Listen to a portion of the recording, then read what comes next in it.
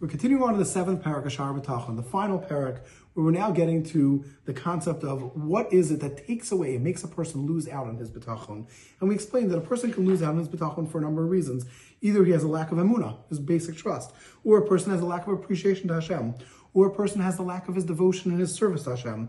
And obviously if a person's arrogant. We then continued on, we said there are a few other things that could cause a person to lose out in his b'tachon. For example, not realizing the power of Hashem, and that Hashem lives a life and he controls the world in a way of chesed, and Hashem protects everybody. Hashem also looks out for each individual person. Hashem controls everything that takes place. It can't happen unless Hashem is the one who wants it to happen, and that obviously there's nothing that could prevent Hashem from doing what it is that he wants.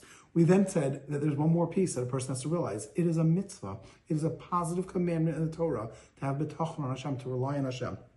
Then we explained that people think many times, and what causes them to lack in b'tachon is when someone thinks that which is right in front of me, what I see happening, what I think is the final step in the causes, that's what controls whether this happens to me or not. And we explained this with a mashal by a king. We said when a king wants to punish somebody, how he goes to his second in command, who then goes to an officer, then goes to an enforcer, etc., until someone goes with a stick and hits the person. And if you think the stick is what's controlling your hitting, you're making a huge mistake. It's really the king. And we have to realize this and understand that it's really coming from Hashem. So we said now we understand that the weakness and every single thing is not all about the power, the strength and weakness of something happening is based upon who's behind the scenes running everything, meaning Hashem, just like by this king that we explained. So it says Rabbeinu Bachya, at the end of the day, what we have to understand when it comes to b'tachon is that more b'tachon is going to be on a person who is connected closer to Hashem and understands that.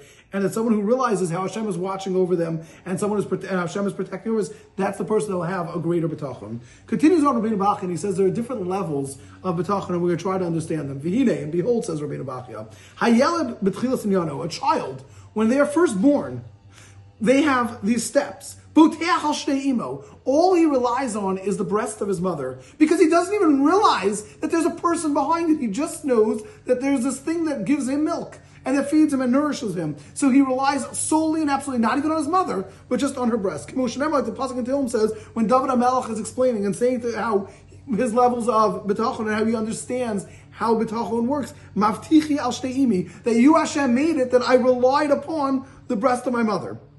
Continues on, as the baby develops and understands and recognizes,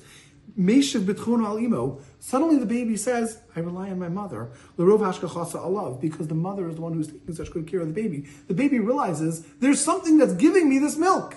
What is it that's giving me this milk? It's my mother. And he realizes, the Ramat Solomon in Matas Chalko brings down, that the baby also realizes, the mother doesn't only feed me, the mother also takes care of me. When I cry, she comes running. The mother gives me clothing. The mother bathes me, etc. And therefore, says Rabbeinu Bachya, now the baby gets to step 2.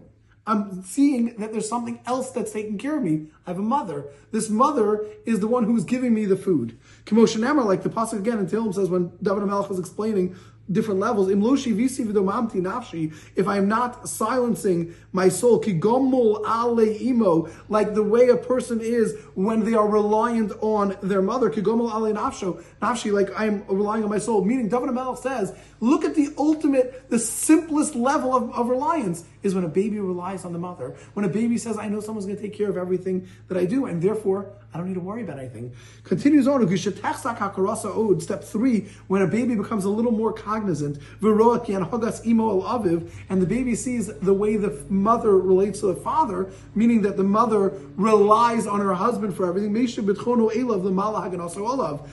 Now the baby relies on the father, realizing that's the father who's the one that's taking care of the mother. So therefore, just like it wasn't only the breast that was giving the milk, and it was really the mother who was supplying this, now the baby realizes, hold on, there's something else in the picture. There's a father. The father is the one who takes care of the mother. Because how do I know that? Because the mother always looks to the father. If the mother's looking to the father, that means it's the father I should rely on, who then takes care of the mother, who then brings me milk.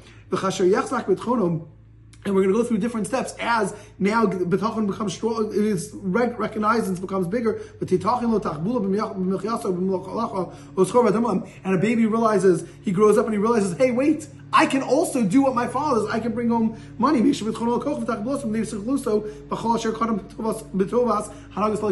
says, now I can rely on myself and get a job and I'm good to go.